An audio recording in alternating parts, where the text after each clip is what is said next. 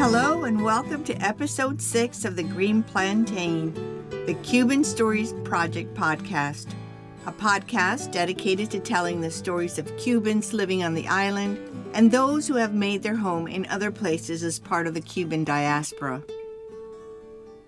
My name is Susanna, a storyteller and your host. Today I'm featuring the story of a man and a donkey who became Santa Clara's legend. This story contains excerpts from the book Perico, the Fabulous Burro, authored by Arnaldo Quintana and translated and published by yours truly. Last year, when I met Arnaldo in Cuba, he told me over una tacita de café about Perico, Santa Clara's famous burro. Adding he had written a book about Perico. Immediately, I fell in love with Perico and the idea of bringing these cuentos, stories, to people living in other parts of the world. You see, many stories disappear in el olvido, in forgetfulness, a place where all things are held in stasis. Stories similar to Perico's vanish from our collective memories as our families dealt with the imminent needs of coping in exile. I was one of those children who didn't learn about Perico. But 6 months later, I translated and published the book so Arnaldo and I could reintroduce Perico to you and the world. And this year, we even launched the audiobook in Spanish. Here is Arnaldo y Perico, a story of admiration and love.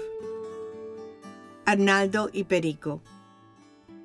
Once upon a time, there was a burro named Perico, a town that deeply loved him, and a man who would not forget him. Perico was born in Santa Clara, Cuba, in the year 1914. He was a pilongo, as those of us who were born in Santa Clara are called. You might be curious what the term means. Well, a pilongo is a person who was baptized in la pila, the font, in the Catholic Church. According to Arnaldo and many others, Perico became the city's loved and cared for pet due to his almost human nature. He definitely was not like other burros who pulled wagons. I quote, "His unique and original wit and his indispensable presence in the social and the political life turned him into the most colorful icon any Cuban town has ever had." Santa Clara became Perico's safe and gigantic stable when he retired from pulling a wagon. Familiar with the city, he walked the different neighborhoods alone where he was offered buttered bread, apples, bananas, and yes, even beer. I love the part of his story where he figured out which houses offered the tastiest treats and learned how to knock on their doors. Arnaldo didn't get to meet Perico, but he learned of him through the stories his grandmother told him. A romantic and an artist, he wanted to rescue the legend from time, and in 1985 he proposed to the city's Heritage Department the idea of making a sculpture of Perico for children to enjoy. He told me that as a plastic artist, he had the freedom to choose the material and form, and that he never intended to sculpt a statue of a real donkey. On the contrary, he said, "I wanted to create a stylized sculpture with the aim of awakening children's imagination." As a metal technician and with the help of some colleagues, he worked during off hours in the early mornings and nights and weekends for more than 5 months. For the love of art, without receiving a penny, blow by blow, they formed the steel plates in a powerful press. Arnaldo told me of the satisfaction he felt knowing he had forever rescued his city's most beautiful folkloric story. In fact, the day he finished the sculpture, he was so happy that he shouted, "Arre de nuevo, Perico! Giddy up again, Perico! The history of your beautiful life will not be forgotten while Santa Clara remembers you with love." With pride, Arnaldo described the morning Perico's sculpture was unveiled at a park. He said, "Susana, the sculpture was wrapped with golden paper, brilliant under the sunlight, and tied with a huge red ribbon. A giant gift for everyone. We even had fireworks as a swarm of children ran to take the paper off Perico. There were also poems and music to celebrate the day."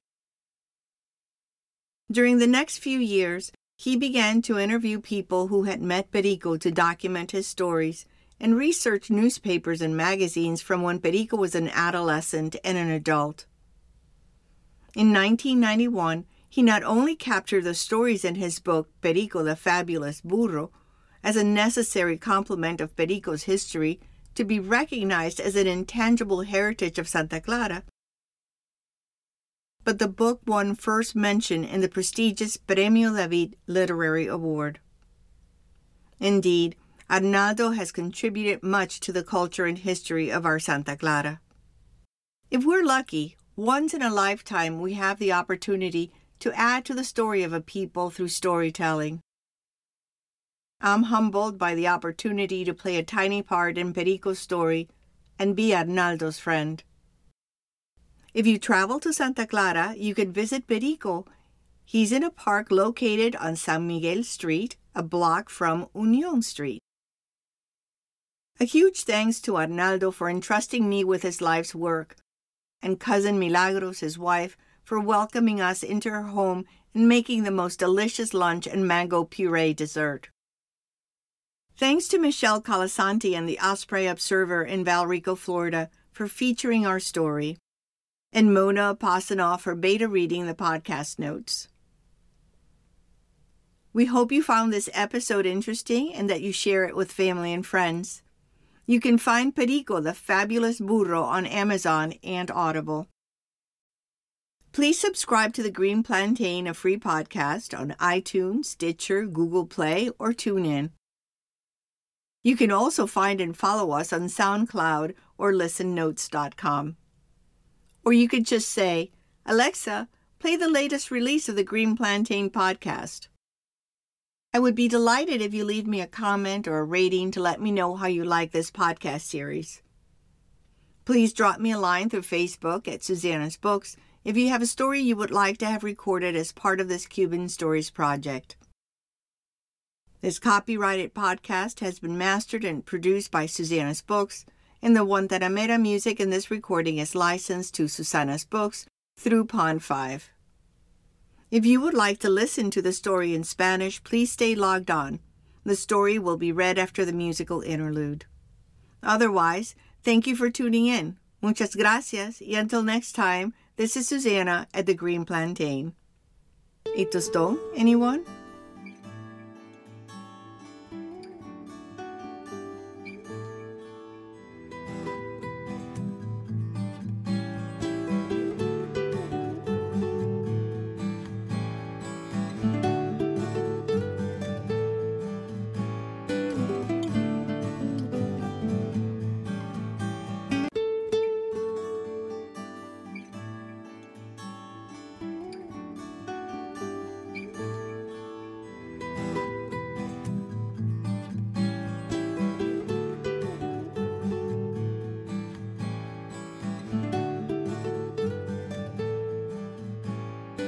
Hola y bienvenidos al episodio número 6 del podcast The Green Plantain, The Cuban Stories Project, un podcast dedicado a contar las historias de los cubanos que viven en la isla y aquellos que han hecho su hogar en otros lugares formando parte de la diáspora cubana.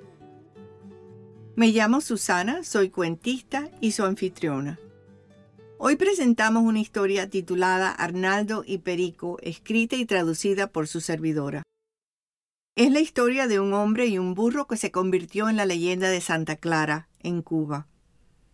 Esta historia contiene extractos del libro Perico the Fabulous Burro, escrito en inglés y en español, por el autor Arnaldo Artiles Quintana y traducido y publicado por su servidora. El año pasado, cuando conocí a Arnaldo en Cuba, me contó, mientras tomábamos una tacita de café, sobre Perico, el famoso burro de Santa Clara, añadiendo que había escrito un libro sobre Perico. Inmediatamente me enamoré de Perico y la idea de llevar estos cuentos a las personas que viven en otras partes del mundo. Verán, muchas historias desaparecen en el olvido, un lugar donde las cosas viejas se mantienen congeladas en el tiempo.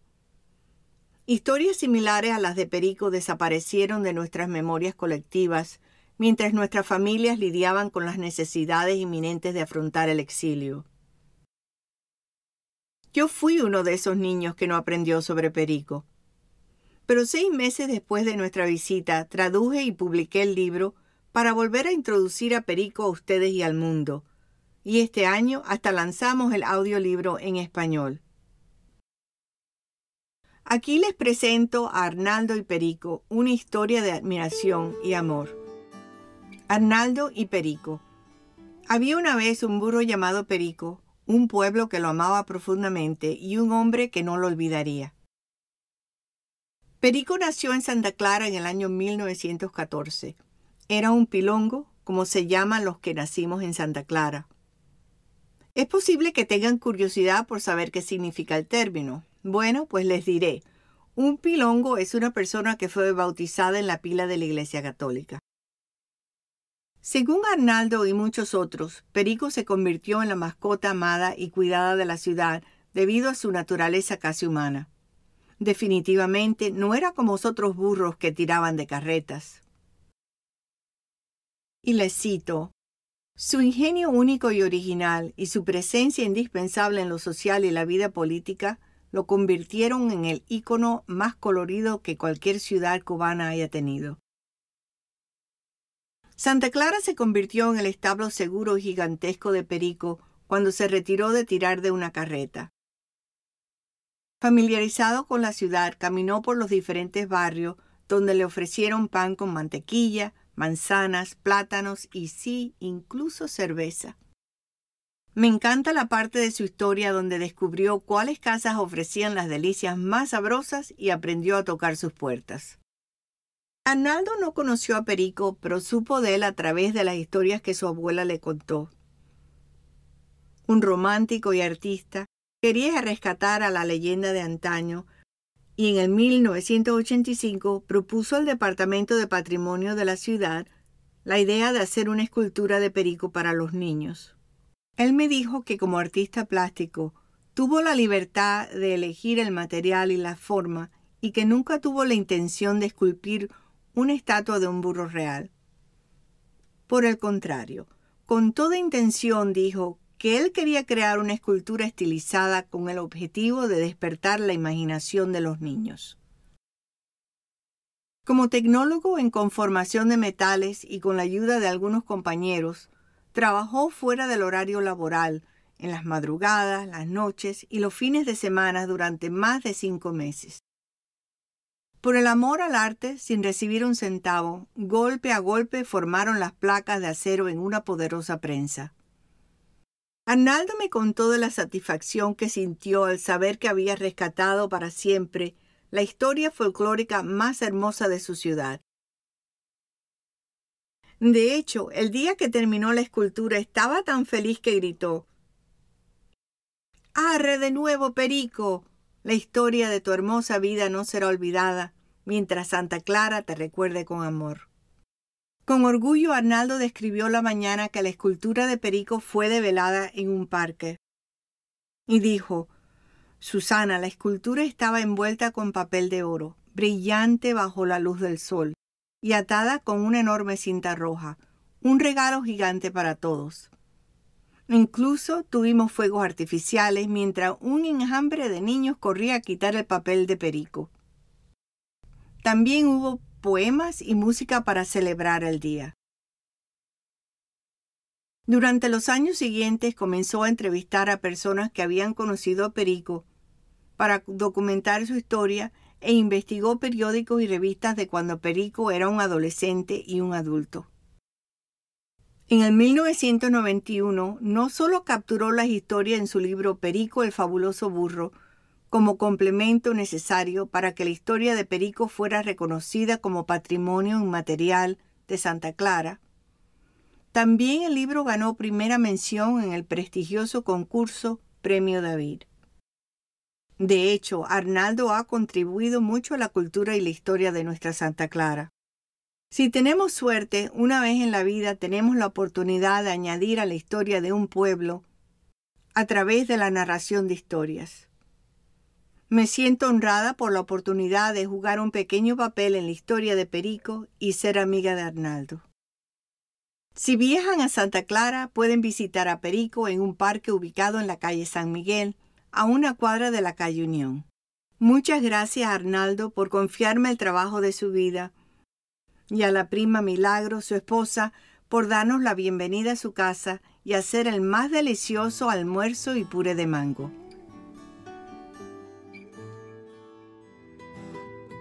Espero que este episodio les haya gustado y que lo compartan con familiares y amistades. No olviden que se pueden suscribir a The Green Plantain, un podcast gratuito en iTunes, Stitcher, Google Play o TuneIn. También nos pueden encontrar y seguirnos en SoundCloud y en listennotes.com. O simplemente pueden decir, Alexa, toca el último lanzamiento del podcast The Green Plantain. Estaría encantada si me dejan un comentario o una calificación para hacerme saber cómo les gusta esta serie de podcast. Pueden dejarme una línea a través de Facebook en Susana's Books si tienen una historia que les gustaría grabar como parte de este proyecto de historias cubanas. Este podcast con derechos de autor ha sido masterizado y producido por Susana's Books y la música de la guantanamera en esta grabación está licenciada a Susana's Books a través de Pond 5. Gracias por sintonizarnos y hasta la próxima. Esta es Susana at The Green Plantain. ¿Un tostón, anyone?